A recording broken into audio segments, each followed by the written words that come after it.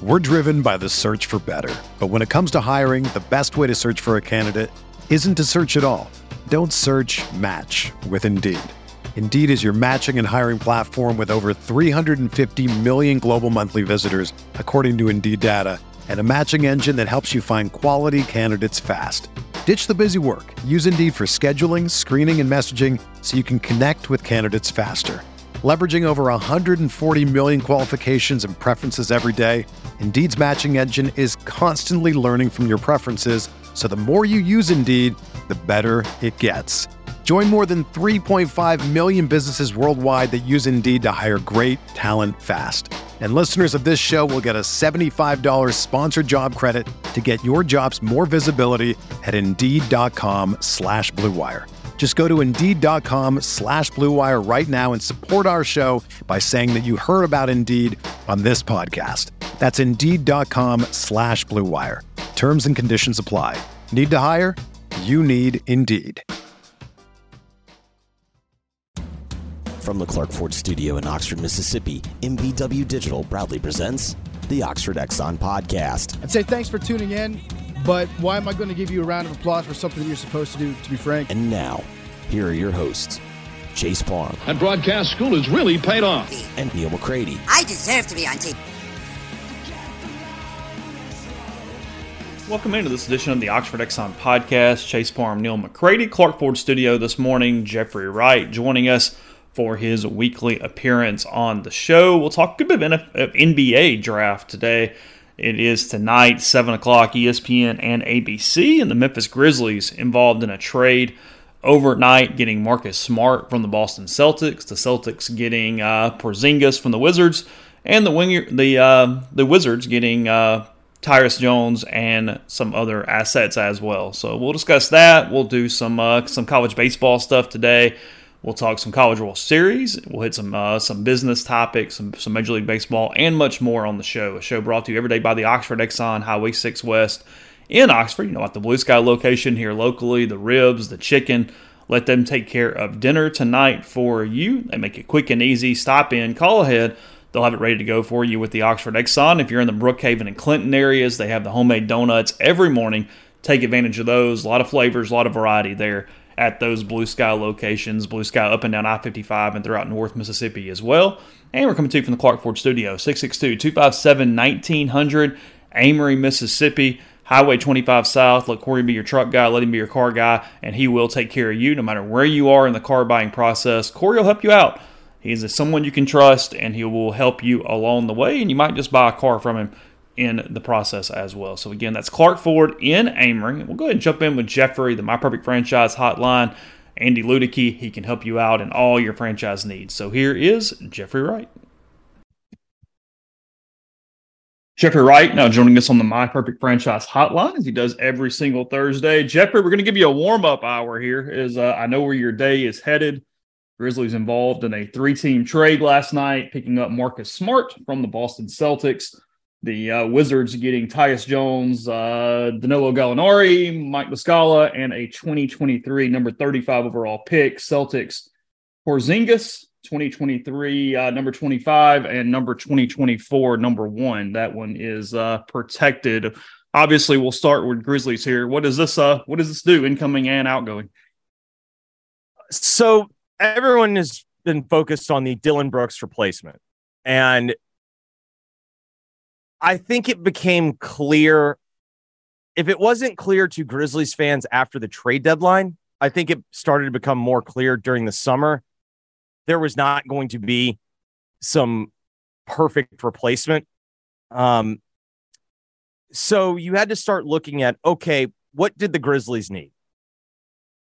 If you're looking at one player, you needed you needed a versatile defender, because in general, Ja Morant's not a great defender. Can he stay in front of people sometimes? Sure.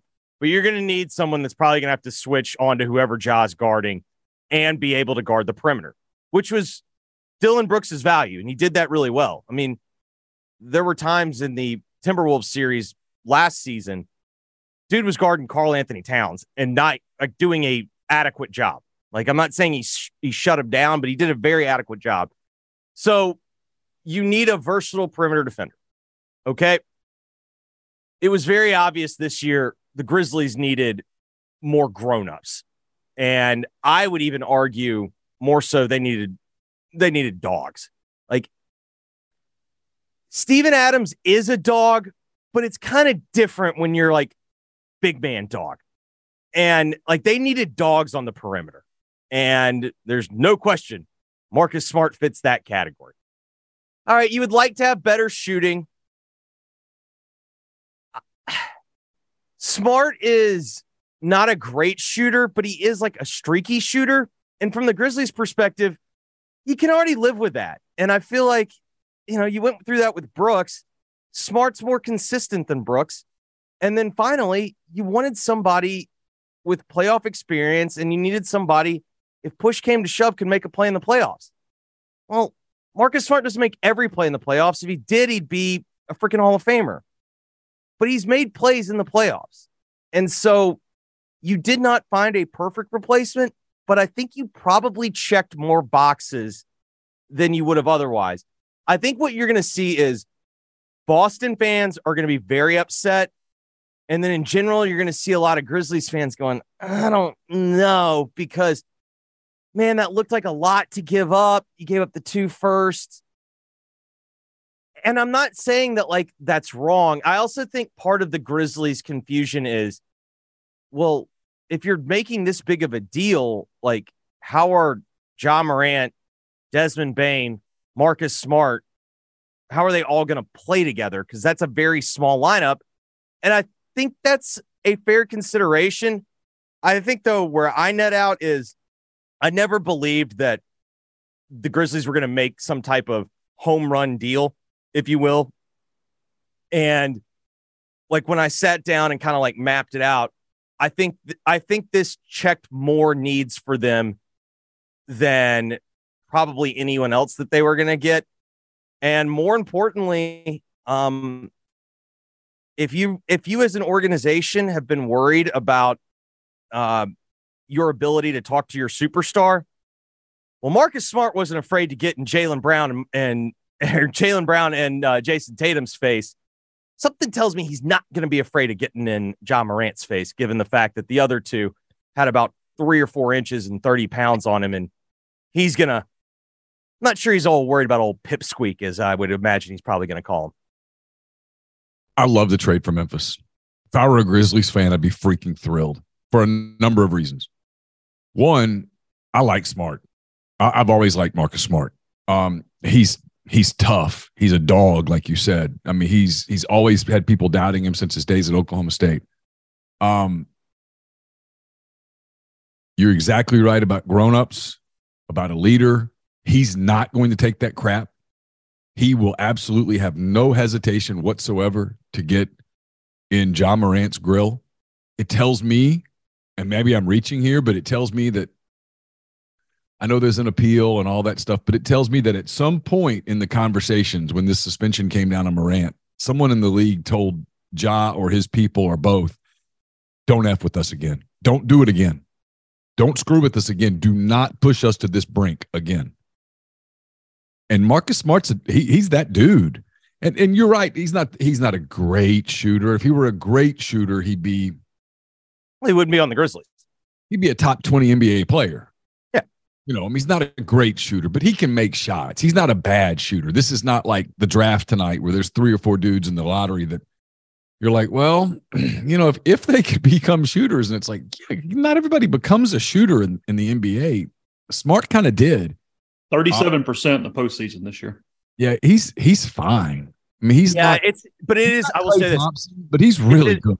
It's an erratic 37%. It's like 7 for 10 and then 0 for 11. Like there's never a night where it's 4 for 11. But look, if he's going to play, if Memphis is winning, yeah, if Memphis is winning, they're not asking him to be a primary scorer. No. You've got Ja, you've got Triple J, you've got Desmond Bane. You're not asking him to be a high level scorer. You're asking him to come in, play defense, be a grown up, tell Ja to grow up. I think it puts them I'm not crazy about Phoenix because I just don't like this. I don't like the combination. You and me both, baby. I'm not sure it works. Who's playing point guard? I mean, Booker? Okay, so now you've just taken the most, like, with all due respect to Kevin Durant, the most elite offensive scorer right now on that team is Devin Booker, and you're making him be on ball? Yeah, it doesn't work. And Bradley Beal's an off-ball player, and I love Bradley Beal. And Kevin Durant's one of the greatest scorers of all time, but he's going to be 35 years old, and he's got injuries, and he doesn't play a lot. And everyone keeps doing this thing about Ayton. They're like, they're going to get all these pieces for DeAndre Ayton. I'm like, who? From who? The people that say that are not watching the league. The league has never been smarter. It has never had more smart people running organizations. Like, there's all these talks about what's going to happen in the lottery tonight. I'm like, okay, what is the motivation for Utah to give away their picks? What is the motivation for Washington, which very clearly is in total rebuild mode, to go, okay, yeah, we'll trade out of the 8 and we'll go back into the back? They're not doing that. I mean, the league is bright now. You don't just go pillage someone's roster. No one's going to take DeAndre Ayton and give up a bunch of assets for it. It was a bad contract when they gave it to him. To your point, I mean, everyone seemed to. Yes, DeAndre Ayton got beat by Nikola Jokic. Well, so did Anthony Davis. I mean, Anthony Davis going into the Western Conference Finals was the biggest story of the playoffs. What's he doing? Like, look at how much he's dominating. Well, he went up against Jokic and he didn't fare any better. No. So, is Ayton going to be some type of perfect player? But no, but the Nuggets are still the favorite in the West. Ayton at least gives you like a body. Like, you're going to have somebody. I'm just not convinced that they're getting off of him like everyone thinks that they are. Yeah, and I don't know my point is, I don't know what team out there looks at DeAndre Ayton and goes, okay, well, that's the missing piece. I don't even know if that's what you're searching for. I think what you're probably searching for is who's a team that's like, hey, we've got to spend 90% of the cap. Let's just take it. But to your point, those teams don't really have the types of players that Phoenix is looking for to win now. Yeah, those teams, frankly, are teams that are looking for a short-term contract, like a 2-year deal, where they can move off of it in a couple of years because they know they have good young players that they don't want to trade, that they know they're going to have to pay soon. So is not a great fit. So back to Memphis for a second. They've got their full MLE mid-level exception for people who are not NBA junkies like me. Okay, I think that's still true. I'm still trying to figure out if that's true after last night. Okay, I think it is. Let's just I think it is because I think you're allowed to take back. Essentially, they sent out, I think, 15-7 with Tyus, and I think they're taking back something like 17-4 with Smart. I'm a little unsure because Smart's contract is like elevated per year, but I believe they still have the mid-level exception. However, I'm not 100% confident. All right, let me be hand-raised guy. Explain that because casual fans have literally no idea what you're talking about. Okay, so if you are, let's see if I can do this right. If you're a non-taxpayer, right, Neil? Right. If you're a non-taxpayer, you are given an exemption to go over the salary cap up to, it's been around $12 million. It's a percentage of whatever the total salary cap is. So basically, you're allowed to go over the salary cap to give one player this contract as long as you're not a taxpayer. Okay. Gotcha. Via trade. Correct. Okay. And it usually gets done by sign. Usually what it is it's a player that's a free agent and the team that he's on can't currently match. So you work out a sign and trade because the team knows they can't keep him. They try to get something in return, and then you're able to give him that contract. Okay. Do you buy the Harrison Barnes talk to Memphis? We would make a ton of sense there. No, because I think Barnes is probably going to get more than the MLE. Like, if you start to look at it, like, I still think Dylan Brooks is probably going to get like $15 to $17 million. I would think Barnes is going to get that if Dillon's going to get that. And at that point, he gets priced out. What about Bruce Brown, who opted out of his deal with Denver? So Bruce Brown has been a name that has been extremely hot here. And this was kind of even before like he made his mark in the finals. Mm-hmm. The only problem I see with Bruce Brown is when you made the decision to go get Smart, like you are accepting. I can't imagine a situation where you trade for Marcus Smart and you don't at least want to close games with him. So if you're closing games with him, that's closing games with Ja Morant, Marcus Smart, Desmond Bane on your perimeter. It's really small. So you got Jaren Jackson, who's the fifth, because it's not going to be Steven Adams. He's not going to be in your closing lineup. Well, what does Brandon Clark look like? I mean, the thought is in the playoffs he'll be ready to go, but he is coming off an Achilles. And while we've seen players return from Achilles recently, more so, I mean, the Achilles used to be a death sentence. Let's be real. Like you tore your Achilles, like you could come back and score, but you were never, ever going to touch the type of player that you had been. We've seen guys come back from the Achilles and at least be closer to their form, but it's still a huge question mark. And, he tore it in March. So is he ready to go in the playoffs? My guess is it's Clark, but I don't know. So now I'm starting to wonder because while Brown's a pretty good fit, he still doesn't give them, like, I would think that they're looking for someone that can switch on the perimeter more like 3s and 4s rather than 2s and 3s, which I think is kind of what they're thinking with Smart. So Brown was definitely a name that was regularly suggested here as the person to watch. And it came from people that I believe might actually know something. I don't hate this trade for Boston, by the way. So Porzingis. Chase was asking me off the air. It's like, what's the logic here? And I think this is the logic, and you can correct me if I'm wrong. I think they were getting frustrated with Grant Williams' limited nature. Mm-hmm. And this, at least in theory, gives them a much more versatile big, and it potentially raises their ceiling. It's just the same question with Porzingis that it has been since, 2017. Well, what's his health? It's his health, but he very quietly had a really good season for a really bad Washington team. Yeah. If you go look at his numbers, especially his efficiency numbers, he was elite from an efficiency standpoint. And in Boston, Tatum's the guy. Jaylen Brown's going to be the number 2. Horford's not getting any younger. He's had a hell of a career, but the age is starting to show. You're right about Grant Williams, because when he's out there healthy, he's a beast, but he's just not out there healthy very much. But if they could both, your goal in Boston at this point is win or bust, right?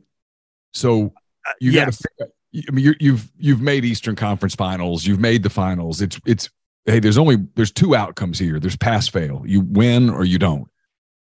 I think from a ceiling standpoint, it raises their ceiling, because if Porzingis is healthy and Williams is healthy, and you can kind of use Horford more limited and more efficiently, you've got Tatum, you've got Brown.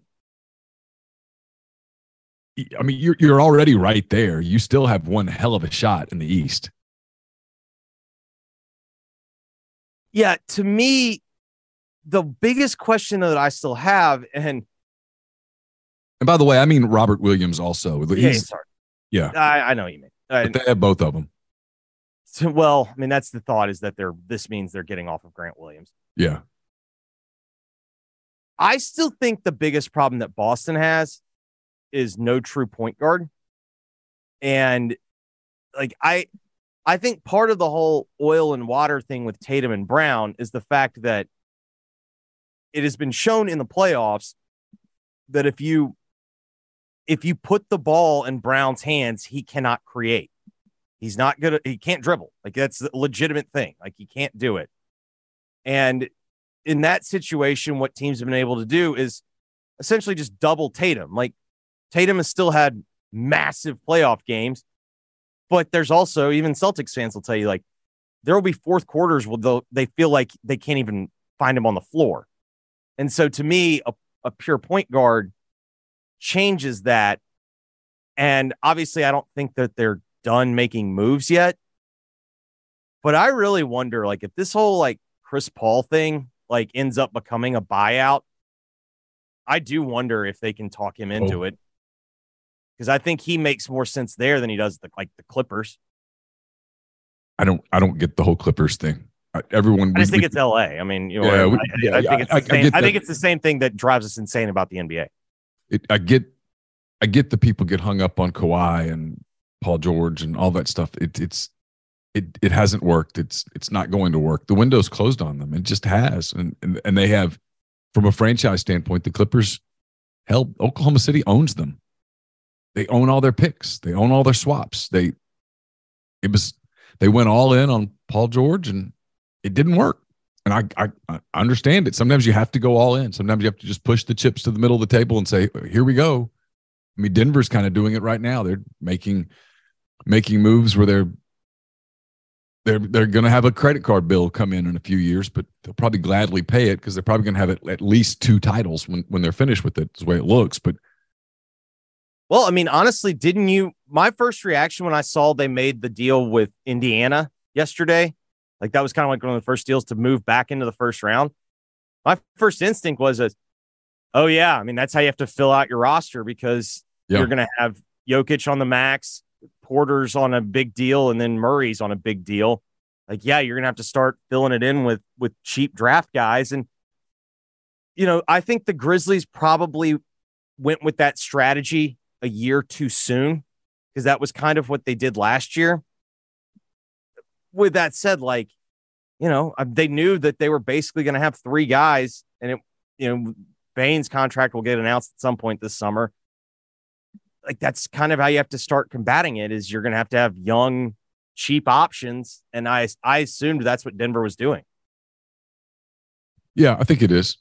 Because they're going to, like you said, the way that the new CBA and it kicks in a week, the way it's set up is you can keep your guys, but you're going to have to pay. And if you get into that, what is the second apron when you get there, man, you're going to have some veteran minimum deals, and you're going to have a bunch of rookie scale deals if you're going to try to pull it off. Show sponsored by BetterHelp. When you're at your best, you can do great things. Sometimes life gets you bogged down. You may feel overwhelmed or like you're not showing up in a way that you want to.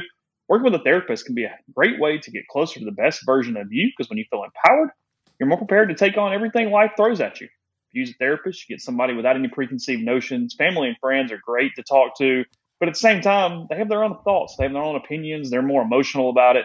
Talk to a therapist that has a clean slate and is just there for you. So if you're thinking of giving therapy a try, BetterHelp's a great option. It's convenient, flexible, affordable, and entirely online. Just fill out a brief questionnaire. Get matched with a licensed therapist and switch therapists at any time for no additional charge. If you want to live a more empowered life, therapy can get you there. Visit BetterHelp.com/MPW today to get 10% off your first month. That's BetterHelp, HELP.com/MPW. Our next partner is Athletic Greens. I drink AG1 by Athletic Greens literally every day. I gave AG1 a try because I wanted better gut health, sustained energy, immune system support, I should say, and I just don't like taking pills if I can avoid it. I drink AG1 every morning. I love knowing I'm doing something good for my body, giving my body the nutrition it craves, covering my nutritional bases. Covering my nutritional basis for the day literally couldn't be easier, which is why I trust Athletic Greens. I just mix 1 small scoop of AG1 with water and drink it first thing in the morning. Done. I also like that it costs less than $3 a day. It's pretty good if you ask me. It's a really effective daily habit with the highest quality sourced ingredients. It's a win-win. If a comprehensive solution is what you need for your supplement routine, then Athletic Greens is giving you a free 1-year supply of vitamin D and 5 free travel packs with your first purchase. Go to athleticgreens.com/MPW. That's athleticgreens.com/MPW. Check it out. Are you vacationing on Florida's Emerald Coast this summer? Whether you're staying from 30A to Pensacola Beach or anywhere in between, please check out Captain Lee Comerford with Salty Lab Charters. licensed and insured. He offers custom excursions such as dolphin watching along Destin beaches, Crab Island sandbar experiences, and much more. He's an Ole Miss grad, an Air Force veteran, has more than 30 years of boating experience along Florida's Emerald Coast. All trips are private to your group, so maximum of 6 per group. So check him out on Instagram or book today at saltylabcharters.com. Use the code RebelGrove20 to save 20% off of your excursion. This is codes due is good, I should say, through the end of June. You can apply the code to any charter booked in 2023. Again, that's saltylabcharters.com. We're also brought to you by Lake Hill Motors in Corinth, Mississippi. Check out their zero-turn Bobcat mowers. They have a complete line of mowers ranging from the entry-level residential ZT2000 with a cutting speed of 7 miles per hour to the top-of-the-line commercial ZT7000 with a mowing speed of 13 miles per hour. All Bobcat mowers come with the trademarked Tough Deck cutting system that's constructed with heavy-gauge fabricated steel for durability and improved vacuum lift, providing a reliable, perfectly manicured finish every time. The Bobcat line is priced below MSRP, comes with a 3-year warranty, and currently Bobcat's offering 0% financing for 60 months or up to $2,000 cash discounts for cash purchases on or financing at regular rates. So get $100 off if you mention that you heard about it on the podcast. Contact Michael McCullough at 662-871-6918 or visit him in person, 2003 Highway 72 East Annex in Corinth. Podcast is brought to you by G&M Pharmacy, 662-236-2222. They deliver locally in the Oxford area and they offer medicine for your prescriptions the same day each month and take care of you. They'll help you transfer your medications. You make one phone call and they take care of the rest. So whether it be in Holly Springs with Tyson Drugs or G&M here in Oxford, let a community pharmacy take care of all your pharmaceutical needs. Again, that is 662-236-2222. Yeah. And I mean, to your point, when you go all in, like Kroenke owns the Nuggets, but I mean, when they went all in with the Rams, what you're seeing is if they didn't win the title the year that they did, like that could have been disastrous. I mean, you know what I mean? Like they don't have a path to rebuilding right now. Like they're having to just kind of wait this out with Stafford, but who cares? Like you got your title. Like they went all in. I mean, once you get a ring, everything else gets justified. Totally. I mean, Chase, you probably feel the same way. Like, yeah, with the Saints, what? How many years of delaying this credit card bill has there been? But it's like, I don't care. Like I got a ring and it was like one of the best playoff runs I can ever like. There's nothing better than a playoff run. Like when you actually finish the deal, like that's as good as it gets as a sports fan. Yeah, I mean, getting the one makes it all justifiable no matter what. I don't mind delaying the bill at all. The Saints are a weird case because of the scar tissue with all the playoff losses and the near misses. And frankly, you can make an argument in underachieving era. But yeah, look, I mean, keep kicking it down the road because every sport allows that to some extent. You know what I mean? Like always, like just keep going and figure it out later. Okay. And then, yeah, maybe you got to tank 1 year, but I'd rather have 4 more years in an era than tank 2 or 3 or do whatever to fix that problem right now. Yeah, I mean, it's not my bill. I'm not worried about it. I don't care at all. No, you just the goal is you want an owner that is cash heavy that can just pay the bill. Brandon Miller going tonight? God, what it certainly seems like. I hope so, because if he goes to, the fireworks start right away because Portland cannot both take Scoot Henderson and keep Damian Lillard happy. The two things are oil and water. And at that point, man, all bets are off. Who does Dame want? Depends on who you believe. Go ahead, Jeffrey. So my old producer and I, we've been woke on Dame Lillard for like 5 years, like well before it was cool. He is the king of playing both sides. Like, he does the publicly, I'm the guy that has stayed with the same team, loyalty, look at what I've done. And then like 5 minutes after, he'll be like in front of a microphone telling everyone how much he just loves it here in Portland. And he's a Blazer for life. There's like an immediately sources close to Dame Lillard say that should a Dame Lillard trade be found, he would be open to the idea. And it's just like, all right, well, I know where that's coming from. It's like he's playing both sides. Good for him. He's made a ton of money. Mm-hmm. But I mean, to me, like Portland is just in that miserable spot. If you really want to get woke with me for a little bit, anyone else in on the idea that the Hornets publicly said that Michael Jordan's going to be the final decision maker for the number 2 pick, so that they can take Brandon Miller, and then in the event that it goes poorly, Michael Jordan's the scapegoat, and you can't really make Michael Jordan a scapegoat? Yeah, I buy that. You got someone to place the blame on, and like, what is everyone like? The thing will be like, oh yeah, he picked Kwame Brown 1 too, so like whatever, you know what I mean? Like disaster. Yeah. I mean, look, Wembanyama's the clear number 1. Every franchise in the league would have taken him. At 2, I just don't know how you can look at Scoot Henderson's game and pass on it. I don't know how you do it. And I know you already have LaMelo, but I mean, is LaMelo staying long term? I mean, if I'm Charlotte, I got to know that. You want to get real woke with me? Sure. If Charlotte ends up re-signing Miles Bridges, which I think they will, the school of thought is because Miles Bridges and LaMelo are extremely close. Okay. And that seems to be where it's headed.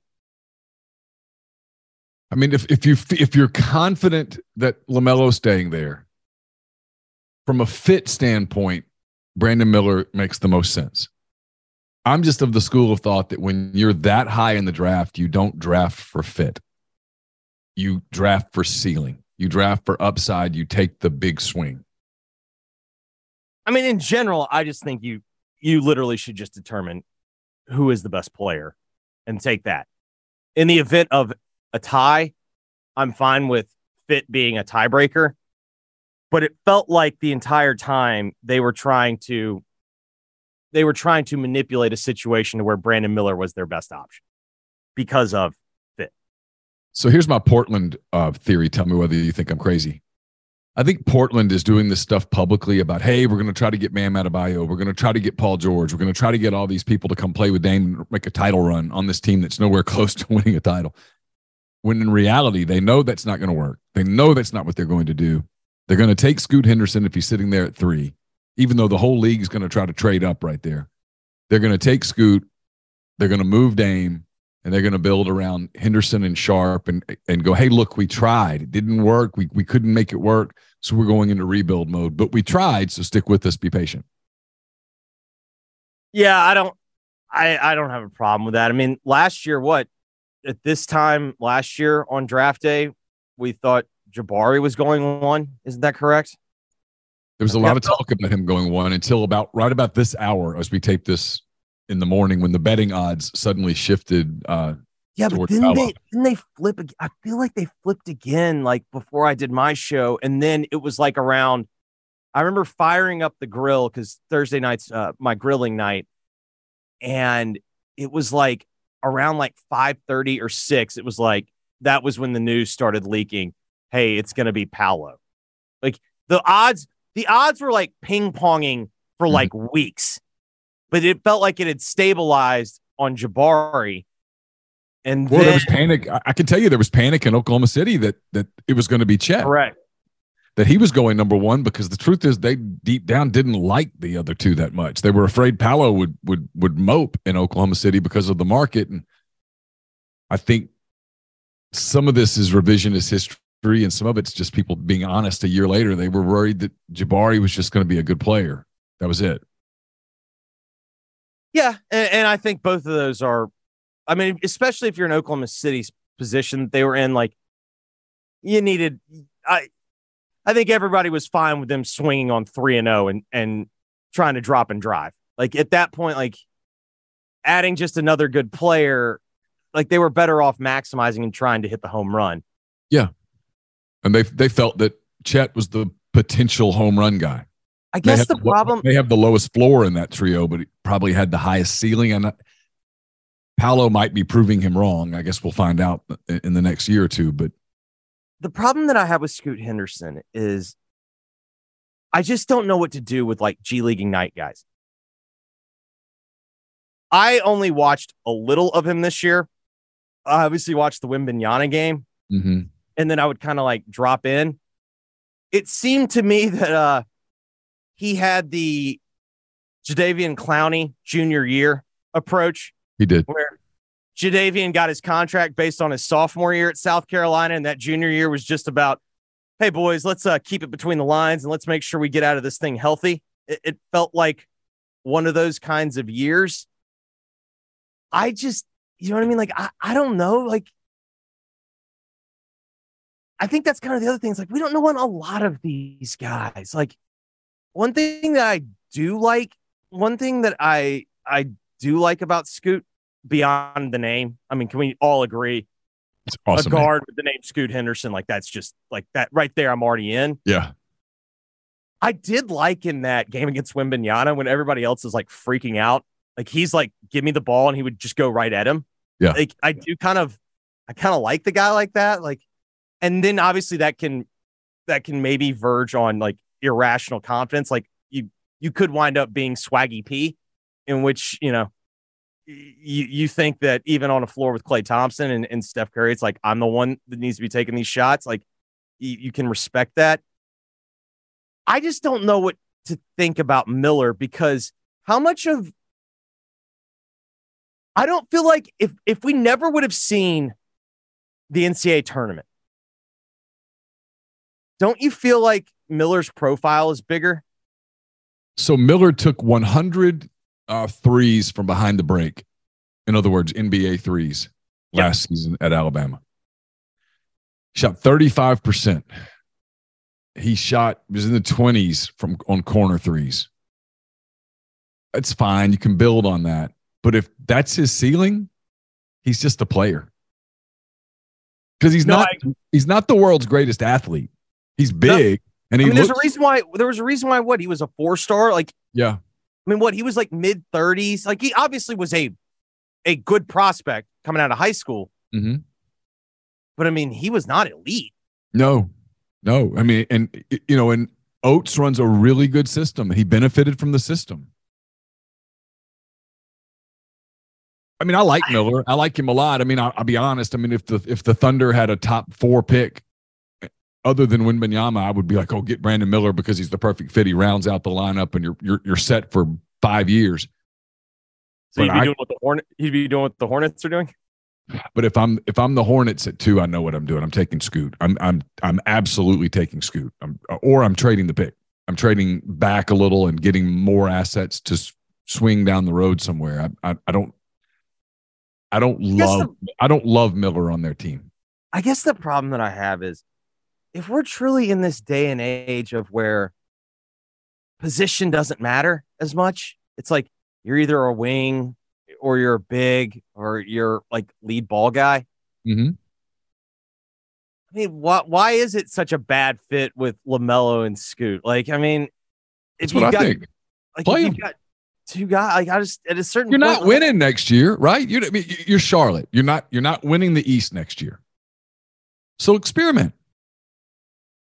I don't know. Like, I just think about like, how much different isn't than like having 2 elite receivers. You ever seen a team that's like, we don't want that? No, I'm in that. You know, LSU when they had Jefferson, they said, you know, Jamar, go sit on the sidelines. No, they put them both on the floor. They just figured it out. Like, yeah. All right, let me ask you this. My whole deal is like on that is like, if you can't figure that out, be a better coach. All right, outside of the top 3, is there anybody in this lottery that you think is worth a franchise putting all their assets together to trade up and go get, whether it's Utah or Oklahoma City or any of the teams that have that have been collecting assets? Is there any guy that you look at and go, you know what, you should go push him in, get that dude and go for it? If you're a basketball junkie, then you know there's no better time of year than the NBA playoffs. Twice a week, JJ Redick is cooking on his podcast, The Old Man and the Three. He has guys come on in all stages of their careers to talk about the league and share stories you won't hear anywhere else, including Devin Booker on why he talks so much trash, Ray Allen's epic free throw competitions with LeBron in Miami, and the moment Tyrese Halliburton knew Pascal Siakam would be a good fit in Indy. In addition to player interviews, every Monday JJ breaks down the top 3 things happening around the NBA with unmatched analysis, not outlandish takes, and is often joined by masterminds of the game like Tim Legler to dive deep on rookie reports, trade breakdowns, and why is mean mugging now a tech? You won't find another outlet that covers the game as comprehensively and with such insight as JJ does it on The Old Man and the Three. Make this your companion podcast during the playoffs. Listen to The Old Man and the Three ad-free on Wondery Plus or wherever you get your podcasts. We're driven by the search for better. But when it comes to hiring, the best way to search for a candidate isn't to search at all. Don't search, match with Indeed. Indeed is your matching and hiring platform with over 350 million global monthly visitors, according to Indeed data, and a matching engine that helps you find quality candidates fast. Ditch the busy work. Use Indeed for scheduling, screening, and messaging so you can connect with candidates faster. Leveraging over 140 million qualifications and preferences every day, Indeed's matching engine is constantly learning from your preferences, so the more you use Indeed, the better it gets. Join more than 3.5 million businesses worldwide that use Indeed to hire great talent fast. And listeners of this show will get a $75 sponsored job credit to get your jobs more visibility at Indeed.com/Blue Wire. Just go to Indeed.com/Blue Wire right now and support our show by saying that you heard about Indeed on this podcast. That's Indeed.com/Blue Wire. Terms and conditions apply. Need to hire? You need Indeed. My gut says no, right? Because I think the other thing that, like, when we like to go back to the beginning of the conversation, the other thing that's really stood out to me is about the NBA in general. Very quickly, we've gone from like first round picks being like legitimate assets to now it's like, you know, I think the people that think the Grizzlies overpaid with 2 firsts for, like, they're just not watching. Like, in the end, the 25th pick in the draft. I mean, like I'm looking at a mock draft here in the Athletic. It's 25. It's tonight's 25. And then also it's next year's Golden State pick, which is likely to be in the 20s as well. So here's who they're projecting from 22 to 27. Okay. This is what, if you're Memphis, this is what you quote gave up. Nick Smith Jr., who was awful at Arkansas. Bryce Sensabaugh, who I can't stand. Noah Clowney at Alabama. You watched in the SEC. Noah Clowney's fine. Whatever. Colby Jones from Xavier, projected at 25 now to Boston. Jet Howard from Michigan, who I wouldn't touch, at 26. And then Olivier Maxine Prosper from Marquette. Good player. 3-and-D wing. Ben Shepherd from Belmont's at 28. I mean, none of those guys are going into the Grizzlies and going, okay, we're moving you to the we're taking you to the next level. No, I mean, and that's kind of the other thing. For the Grizzlies, if they would have wound up picking tonight at 25, it's probably a disaster in this sense. You just publicly admitted at your exit interviews that going all in on youth was a massive mistake. It's well documented that you have been trying to find a Dylan Brooks replacement since, at the minimum, even though it was before this, at the minimum, the trade deadline. If you would have picked tonight at 25, that would have meant that you literally were unable to make any deal that was on the table. And therefore, you're going to wind up at 25 trying to essentially run back the exact same thing you did last year, except without Dylan Brooks. Do you buy any of the Pelican stuff about Zion? I mean, the problem they have here's somebody said this the other day on a podcast. I can't remember who it was. They said, if someone came out today and put out a report that, hey, Memphis is amenable to trading Ja Morant, the Grizzlies would shoot it down. fast. Agreed. There's been stuff that's come out about Williamson, and the Pelicans have not shot it down. Can I buy it? Sure. I still think it's a lot like it's something that we've been going through in Memphis recently, where a lot of us have had to deal with our wives making some form of comment of like, I want out of the town, like I want out of the city. And it doesn't mean that you think it's like a bad idea or that you disagree with it. It does also mean, though, at a certain point, you're going to have to grit your teeth and make the deal. I think that clearly the Pelicans are beyond frustrated with Zion. At the same time, it's like their best chance, because at this point, if you trade Zion, I mean, I don't even know. Do you want to do the convert? What percentage of a dollar are you going to get? 60? Tops. Okay. I don't know. Unless Charlotte traded you the second pick, at which point you're going, all right, we're doing this for Scoot Henderson before Portland can get him. Okay. And then you're rolling. And then you're just rolling the dice. You're going, okay, we're going to gamble that Zion's never going to get over his myriad of issues. First and foremost is his inability to stop eating. And probably New Orleans was a bad fit from the beginning. And that Scoot's a generational guard who you can build your whole thing around. And in New Orleans, a point like you mentioned, a guard named Scoot Henderson who lights up the league is going to fill up that arena and sell a bunch of jerseys. Yeah, I mean, I guess I still look at it this way. If the Pelicans reach their ceiling, it's with all NBA Zion Williamson. And I completely understand every hesitation with Zion. And I think we all do. At the same time, like I do think it is like overlooked that the year that he like stayed healthy, he was an all NBA player. Like he's an insane offensive talent. You're a top 5 player. No question.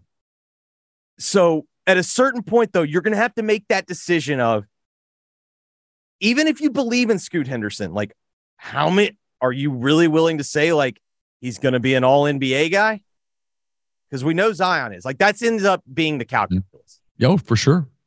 Now, it's also entirely possible that given what the Pelicans know, oftentimes like when you know more, you're spent, you're exhausted. You're like, you know what? Let's let him just go be someone else's problem. Like, I think that's kind of what the Grizzlies did with Dylan. They were able to get away with it a lot easier because particularly after the playoffs, the fan base had just had enough, much like I think the team had. But it's not like obvious that the Grizzlies have upgraded. Like Dylan Brooks is an elite defender. At times, he has been a productive offensive player. Yes, in the end, it didn't work. But I think what everyone's seen is like, if you want an elite wing defender that also can shoot the three, well, that's really expensive. And there's just not many of them. So, like, at a certain point, somebody's going to have to make the calculus of, are we willing to just sell this off, essentially, fire sale style? Are we willing to just sell this off for pennies on the dollar and just to be done with it? And if you give us Scoot, let's try that again. I'm prepared to be pissed off tonight, by the way. The Thunder at 12. I don't think they're going to trade up. I don't think there's anyone to go trade up for. The only spot they might trade up is to 10 because I'm not sure Dallas really wants to take the pick, and there's a deal that could easily get made there. But I fully anticipate the Thunder to be sitting there at 12 with a couple of shooters on the board, Grady Dick, Jordan Hawkins, and the Thunder go, nah, we're going to do another one of these crazy European swings and just see what happens. I'm completely prepared for it. If at 12 they draft anybody other than Bilal Coulibaly, I'll be shocked just because that's what they do. They take some dude that's going to be a project that super high ceiling, incredibly low floor. And totally braced for it. Totally braced. I mean, that's basically what everyone has him mocked at too. And I feel like that I feel like when everyone has that, it's like they got a pretty good idea that that's who the Thunder like. Yep. I mean, Presti was in France or in Europe watching Metropolitan 92, and it wasn't because he thought he was going to trade up to get Victor. It was to watch Koulibaly. I'm sure that's what he's doing. Yeah. Feels about right. Business side of things, guys. I meant to mention this yesterday, but good with Jeffrey on today to do it. This, what the Jazz have going from a TV package standpoint is regional sports networks dying all over the country in different ways. They're going to air all of their games, not exclusive to national television, in a couple places next year on free over-the-air television locally, meaning that if you have basically rabbit ears, you can get the Jazz, and then online with a direct-to-consumer stream for fans, basically to reach as many viewers as possible. And while the regional networks have been incredibly unreliable over the last 24 to 36 months, something like that, and becoming more so by the day, they did give a ton of revenue. Now the scheme is to get as many eyes as possible and try to sell more traditional type advertising to make up the revenue difference. Is this the start of something? And then I'm assuming the CBA or whatever doesn't allow baseball to follow this path if they wanted to. I think you're correct. So, Neil, have we gotten any indication of what? So this is the same thing the Suns announced that they were going to do, and then it got sent to the courts. And I got the sense that it got blocked by the courts. Now, maybe I think no, because that was after Ishbia took over. It feels like the Jazz might have a better chance, like politically, in their state of like being able to kind of force feed this. I want to be clear. I'm rooting for this. Oh, me too. This is something that is clearly in a day and age where the standard policy for sports leagues has become, we have adopted the airline policy, and that our customer service policies F the customer. Like we're going to do what we want to do. I'm rooting for this. I also would be appropriately on this program. I'd be the guy that would raise my hand. Is anyone familiar with how the Pac-12 network became a disaster? Whether it's right or wrong, this isn't the first time that someone said, well, let's just go straight to our fans. And in television, particularly, let's just go straight to our fans. Because this is not like Tucker Carlson, where Tucker Carlson's the brand and his people like are going to follow him. It's a lot more difficult in the sense of running TV. You have to like have relationships in TV. There's a reason why the Big Ten partnered with Fox, and there's a reason why the SEC partnered with ESPN. And both those two leagues have incredibly passionate fan bases. And I 100% believe if the smartest move was for those two leagues to sit there and take it directly to the consumer, they would have done so. So I'm very clear on my stance on this. I am rooting 100% for this. I think, though, this is probably something that sounds a lot better in theory than it probably will in practice, because in the end, like for this to be successful, do they know how to like run a broadcast? Like, it's also worth noting this is inside the state and then a 150-mile perimeter outside of that. I mean, it's essentially like being the network. Yeah, because their issue is they go, hey, we want this to be out of market too. We're trying to take this national. Well, the NBA League Pass has something to say about that and is not going to just go, yeah, sure. But their point was with the regional sports network, the way it was this past season, only 39% of the households in Utah could watch their games, even had the availability to watch their games. Yeah, I think. Even if you had League Pass? Yeah, because inside Utah. Even if you have League Pass, you can watch. I don't know does it block out so the problem is, I believe they were partnered up with Altitude Sports, and apparently Altitude Sports was one of those providers that couldn't cut a deal with all the cable satellite providers.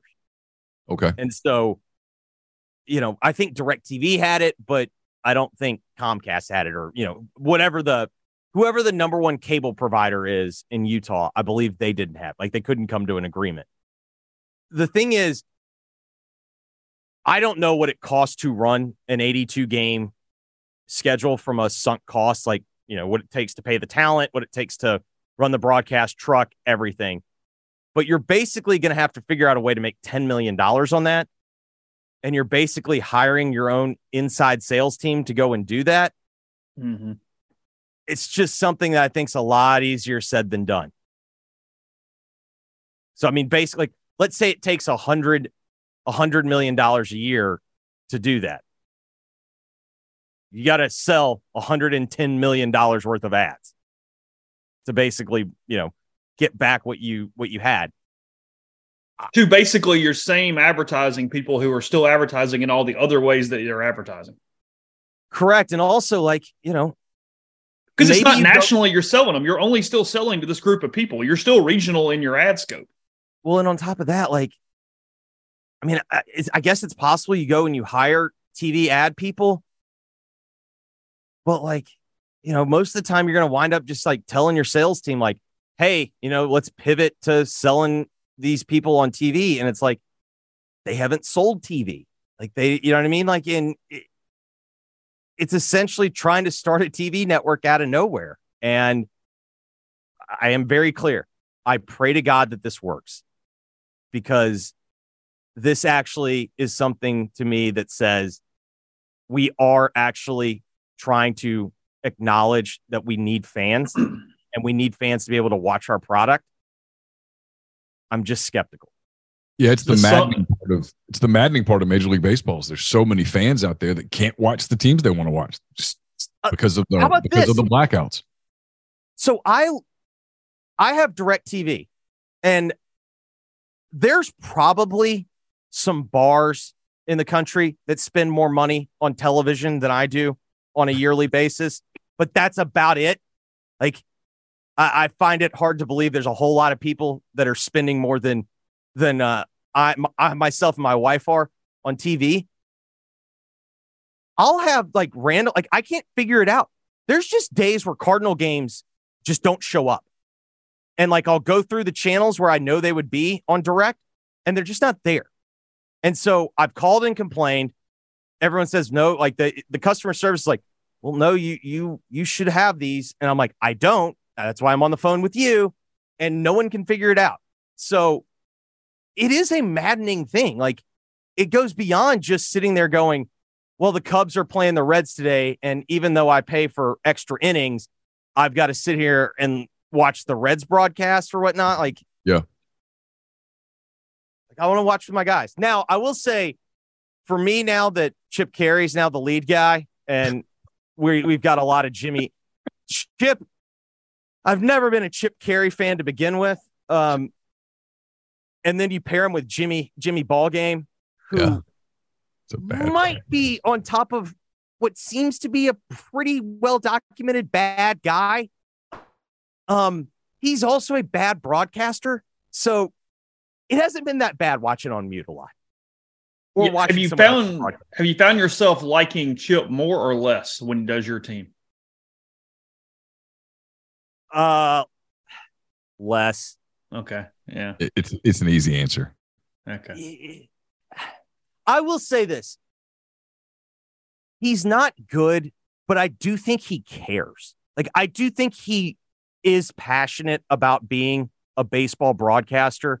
Like, I think he makes a very concerted effort to, like, learn the team, know what he's doing, and he's prepared.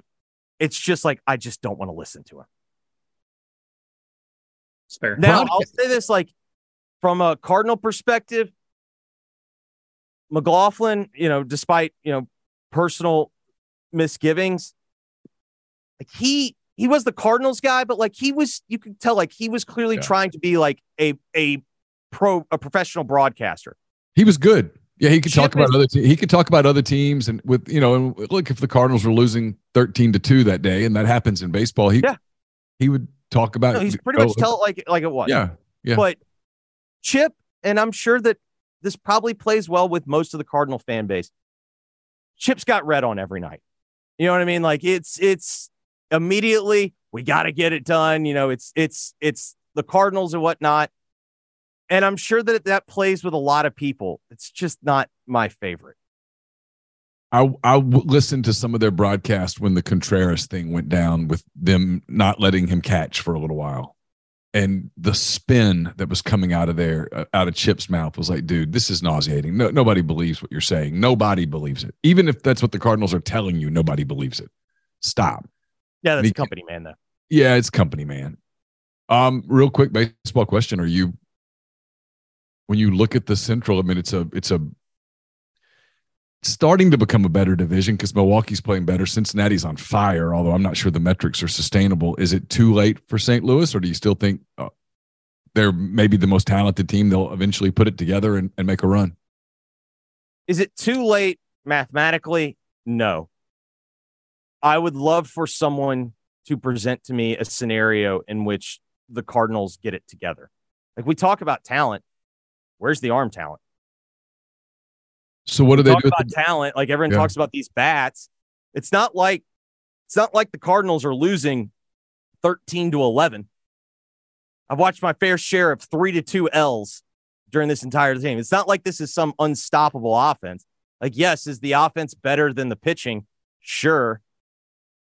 It just feels like, I don't know. I guess I left myself wondering, like, why were they the favorites? Like, were they the favorites simply because of the name on the jersey and the division was thought to be bad? Because on paper, it's not like on paper this team had like 100 wins written all over them. They're 9 back, but they've got the second best run differential in the league.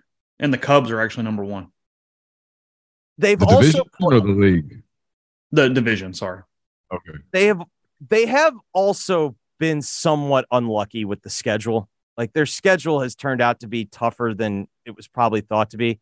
With that said, like, like when you just watch a team and like you just don't believe in them. Like, there's been plenty of Cardinal teams that like I knew in the end were flawed and weren't gonna get to the end. This team just sucks to watch because most of the time you're just like, they're just like out there. Like, I don't know. There's just nothing. And,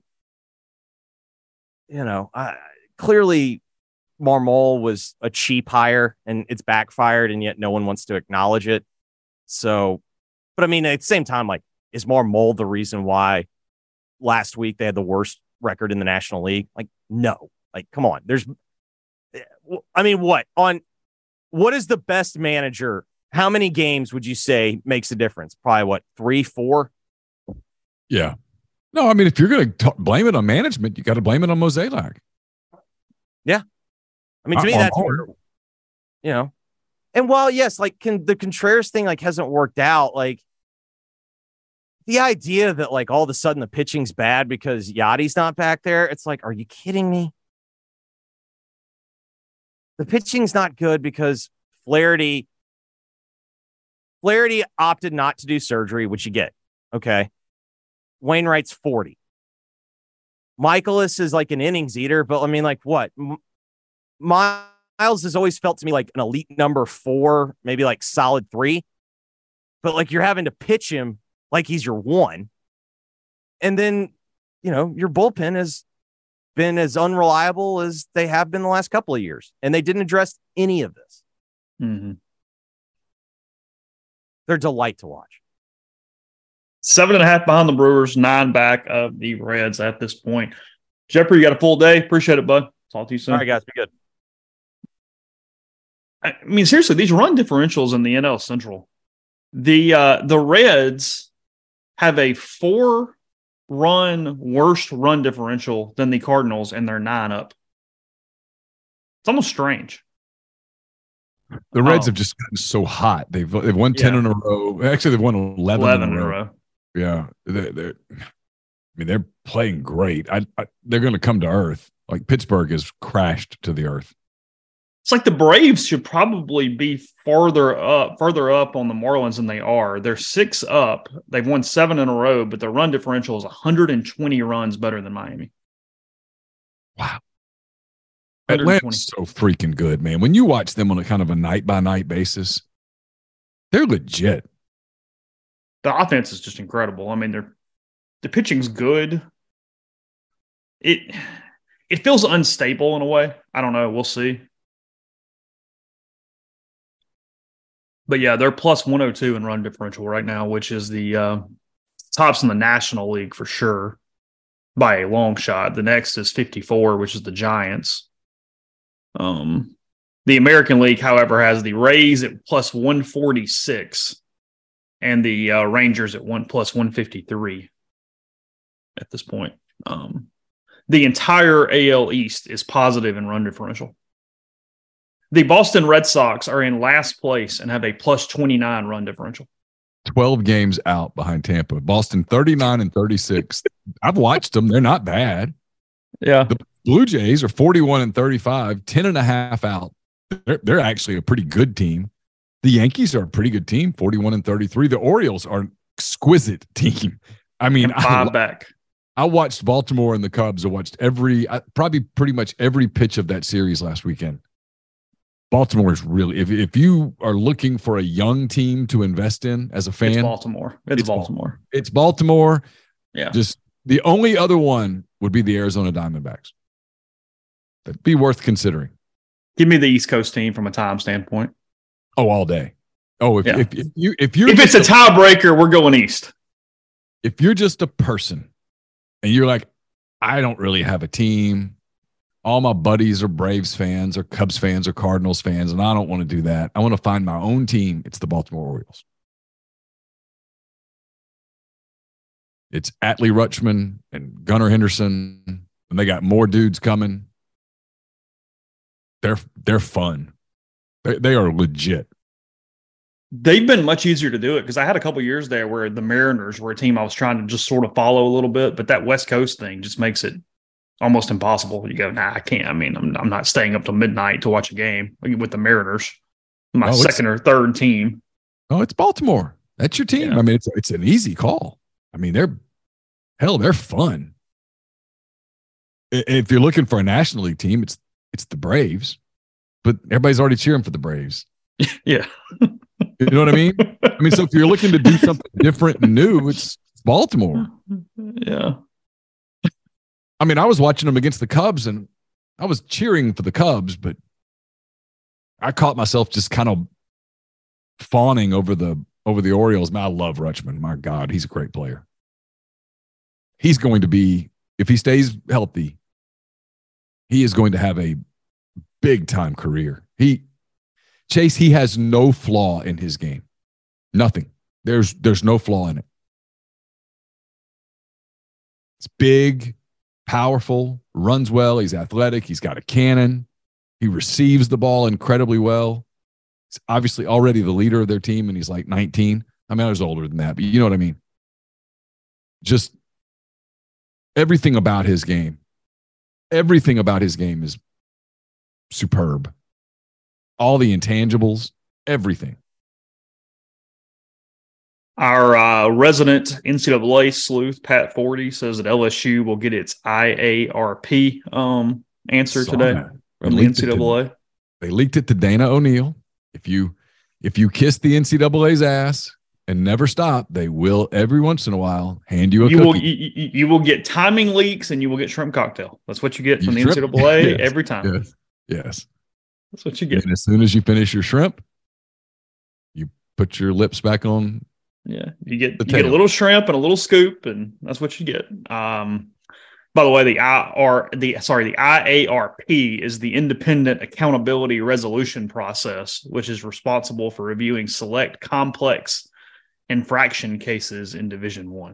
So, and after today, there will be one IARP case left, and then when that is ruled on, the IARP essentially will dissolve. Who is the one case? Kansas. Okay. I believe the Kansas investigation began in the Reagan administration. Yeah, pour one out for the IARP. Sorry. I'm having to really struggle not to say AARP when I say it quickly. It's the end of an era, really. Yeah. A complete end of an era. Just very sad. Very, very, very sad. I'm trying to determine whether this is a rumor that's out there today or whether this is like someone reporting that they think this is going to happen. What's that? It's Detroit sending the number 5 and Bagley to the Thunder for number 12, a 2025 first round pick, and a 2026 first round pick. And if that's true, I would absolutely be fascinated to see who the Thunder would take at 5. As a fan, I want that's a lot. What are the Thunder giving up? Number 12 this year. Okay. Yeah. A 25 first round pick and a 26 first round pick. So here's the thing with all for the 5? For the 5 and Bagley. They'd be taking back a bad contract. Is Bagley any good? He's all right. They would just be taking his contract. Okay. The Thunder have a bunch of money under the 90%. Well, if you think you're going to be good, then the pick and the 25 and 26 are in the 20s and you don't give a crap. Well, and they've got all these other picks. And so like it's what's interesting is Boston went through this with Danny Ainge where he wouldn't. It's why Danny Ainge is now running Utah and everyone's watching Utah going, they have all these assets, but Ainge has a hard time going, okay, I'm in. Let's do it. He loves all the assets. Well, if you have 15 picks and your roster already has 13 dudes, you can't go carry 28 guys on your roster. They don't allow that. So every pick can't be, you can't turn every pick into a person. At some point, you've got to combine to go get something. I would love it just because it would tell me, oh, they think they're close. They're going and getting a piece that they think could be a critical piece. And then I would be fascinated if they moved up to 5, assuming Houston took Amen Thompson at 4, the rest of the draft board's right there for you. Who they took at 5 would tell me so much about what they think of what they have. Yeah. Part just wants to see him sit at 12 and either take Grady Dick, Jordan Hawkins, and get a shooter. But that's not going to happen. Makes too much logical sense. 7:00, by the way, on the draft tonight. That's on ABC and ESPN. I have no idea if they are showing the same telecast or if there's something different on both of those. I think it'll be different. I think it's different. And then just closing the Zion talk, I see with The Athletic this morning, Zach Harper predicting that they will move him at some point in the coming weeks. Listen tonight at number 2. If you just like drama, typically the NBA draft brings you some drama. So if you just like sports drama, I guess there's college baseball tonight. Is that right? That is correct. LSU plays Wake Forest in a winner take all. What time's that game?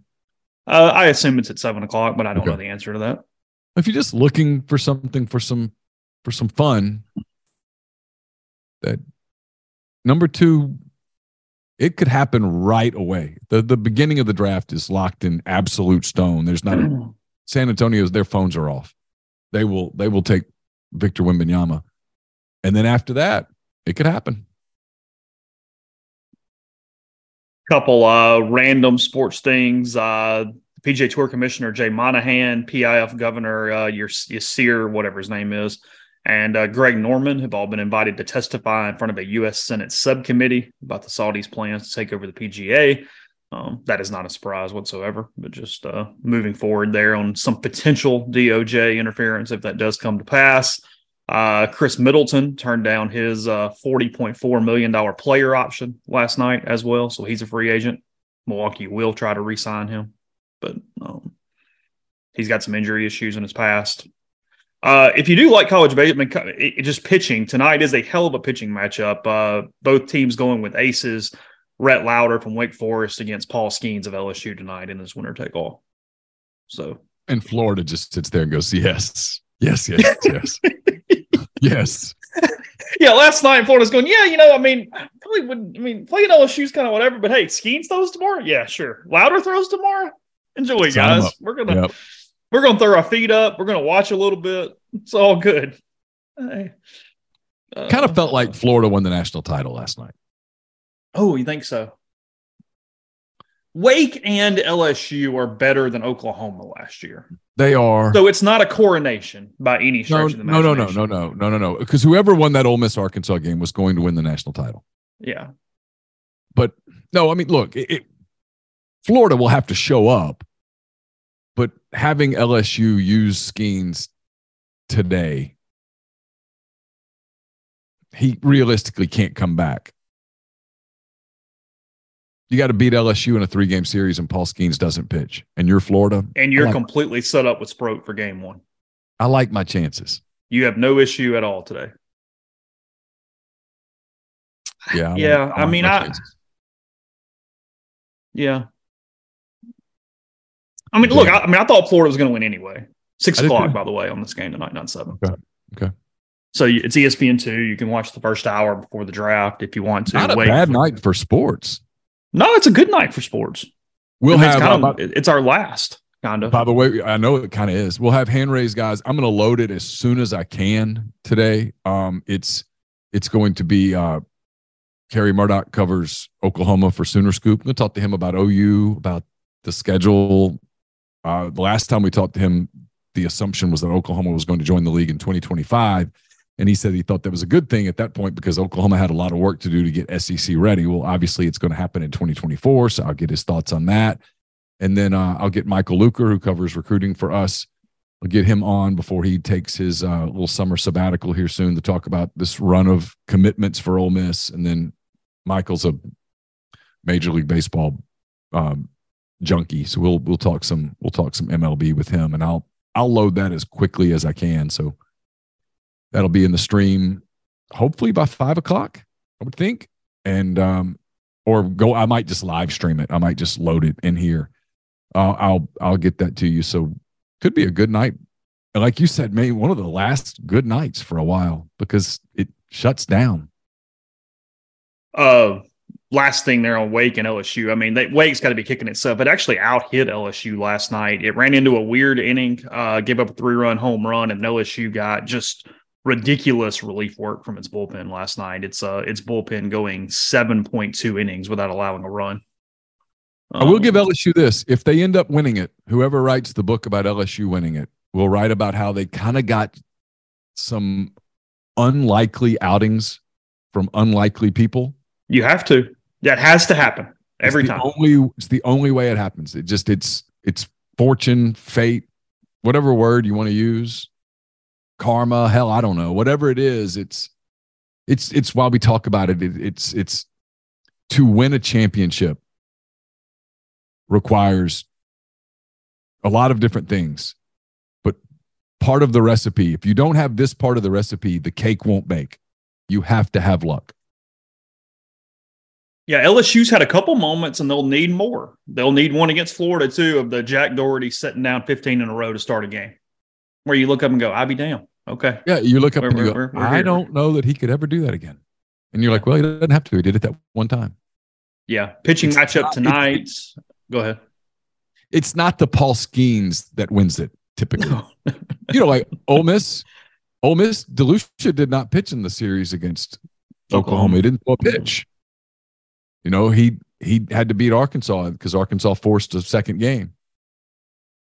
So here we are again. I mean, LSU forced another game, and if they pull it off, they won't have Skeens, but they're there. Team they're very familiar with. A Florida LSU final that's pretty sexy from a. It's the two most talented teams in the country. And I don't know if you've noticed this. Get used to it because they both seem to be super active in the portal right now. I know that's going to lead to some Bianco jokes, and we've already talked about that this week. It's almost tiring. But boy, they're building superpowers. LSU's kind of getting whatever they want. Florida's kind of getting that. The kid from Alabama that put up the big numbers. I think Connor Shelton. I think he's going to Florida.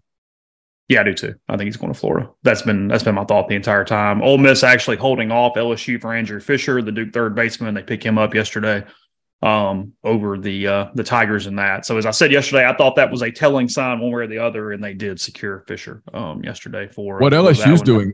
Chase, I don't know whether you're comfortable saying this or not, but I've heard it from elsewhere. What LSU's doing to people is two things. A, they're getting guys that they want, and B, they're driving up the price on guys that they don't get. Yes. They're breaking budgets. Yeah, they're going in. They're going almost salty on this thing. Where okay, you're going to get him, but I'm going to make you spend an extra $75K on him, so you don't have it for player 2 over there. Yeah, yeah, that's what's going on with Florida a little bit. LSU for sure right now. Texas A&M. Yeah, and we'll see what Tennessee does. I'm kind of curious about their next couple of weeks as well. By the way, Keith Law has Skeens number 2 in his current mock. He has Rhett Lauder from Wake number 7. So you've got number 2 versus number 7 in this game tonight. Damn good. I'm a college baseball nut, and even I kind of like raised my eyebrow at this, and I know they just needed a poll and they were talking about college baseball. I do think it's a format advantage when you really get down to wanting to watch the best teams. I don't agree with the premise here, but the Athletic in their pulse this morning, an internal pulse debate, is the College World Series a better concept than the NCAA basketball tournament? It's a closer debate than you think. While the opening weekend of the tournament gives us unbelievable moments, the College World Series gets better and more impressive as it progresses. March Madness has more thrills, sure, but the CWS punches far above its weight due to its structure, which lets the best teams keep clawing despite losing a game. The poll, is the College World Series actually better than the NCAA tournament? Yeah. Yes. From a format standpoint, for damn sure. Yeah. I mean, because it also gets the Cinderella occasionally. Oral Roberts was just one of the Final 4 teams in the country. I watched them. They got beat by TCU. It's what everyone loves about the NCAA tournament is the bracket and the crazy finishes because it's a 1-game deal. But the tournament's that deal where if you played the tournament again, it would look completely different. Mm-hmm. And I don't know if you played the College World Series again, that it would look all that different. Yeah, I would still feel very comfortable about Florida advancing through its bracket. I mean, yeah. But I get the point. You lose a game, like LSU lost a game, and now you have to claw. And then once LSU won a game, the pendulum sort of shifts. Now it's Wake going, oh my God. Last year when Ole Miss lost the game to Arkansas, the pendulum for a minute there was like, oh shit, did we just blow our chance? That's kind of, there's more drama in it. In the NCAA tournament, it's good, but like you see the 14 beat the 3 and we all celebrate it. And I'm like, I get it, but I kind of wanted to see the 3 play next week. I kind of wanted them to. I kind of wanted that game. Yeah, hey, that moment was fun, but I would rather watch them in the Elite 8 actually. So can we do that? That'd be super. Someone knocks Michigan State off, for example, and you're like, I kind of wanted to see them next weekend against Duke. I have that thought a lot. I've gotten to where I just want the best teams. It's a good story. I'm good, but yeah, for the most part, just best teams. I'm in the vast minority on this. I would love the NCAA tournament to become the Power 6 tournament and just play it out. Just play it out. Let everybody play. Get big names. I don't. If I don't get Loyola Chicago, I'm cool. I'm good. I won't know what I missed. This is one of those deals where something we'll give tonight, but just a stat that is interesting because it has no bearing on anything. But Wake Forest has not lost back-to-back games the entire season. Yeah. Well, that'll get tested tonight. This is not the same thing because they're 1-1. They've obviously done really well, and it's going to come down to pitching. It's going to be Skeens against Lauder, and it's probably going to be a hell of a baseball game tonight. I'm pretty excited about it. The wind has blown in the entire time for the most part. It's been hard to hit the ball out of there. I mean, TCU last night, that last kid, I don't know if you were watching yesterday afternoon, Florida makes an over-his-head catch with 2 outs in the ninth with a runner on, and to win the game, and the ball went 407 feet and didn't leave the park, and he caught it with the wind blowing in. You just when the wind is in, it's a cavern. You can't do anything there. But point being, that environment tonight is going to be even more raucous than usual with LSU. Wake coming off the loss is going to have to kind of handle that in the early innings a little bit tonight, and that one out there. So Florida waiting on the winner. Should be a fun night though. Yeah, I think so. Kemp Alderman, a big showing as we close. He at the MLB Draft Combine, he had the the farthest hit home run yesterday, 432 feet, I think was the distance on that. And then he also had the hardest exit velocity as well, 111 and change. And his first, he always played summer ball, but since the season ended, his first foray with a wood bat. So Alderman did turn some heads at the draft combine over the course of the week. Someone is going to take him and hope the power translates. There's no doubt. They'll figure out where to put him with the glove. They don't really care. Doesn't matter. Just put him in the line. Hit some home runs, and we'll do something with you. I think he's a right-handed Kyle Schwarber. Figure it out. Plate discipline has gotten better. Yeah, and it'll get better. They'll refine that. As a pro, he'll get better at that. Mm-hmm. I think he's a major league player. Yeah, I do wonder if he's probably playing his way up 10, 20 picks with what he's doing this week. Something like that. Yeah. He's making a little more coin. And almost 70, maybe 70 players, something like that, get $1 million signing bonus wise. I think that's what it is. I think it's like 70, 75. So he crushes the ball. Yeah. Okay. Neil talking to Kerry, talking to Michael. So recruiting, Oklahoma stuff going on tonight and on the next edition of the podcast with hand raised guys. Appreciate Jeffrey on what is just a really busy day for him after the trade last night. So appreciate everybody. Take care, and we'll talk to you again soon. Sick of being upsold at gyms? My guy, you're currently a base member. For $90 more, I can upgrade you to our Shred membership. For $130 more, you'll be a Swole member. And for just $300 more, you'll reach Sweat Platinum. At Planet Fitness, you'll get energy without the upsell. Never pushy, always free fitness training and equipment for every workout. It's fitness that fits your budget. Join Planet Fitness for just $1 down and $10 a month. Cancel anytime. Deal ends Friday, May 10th. See Home Club for details.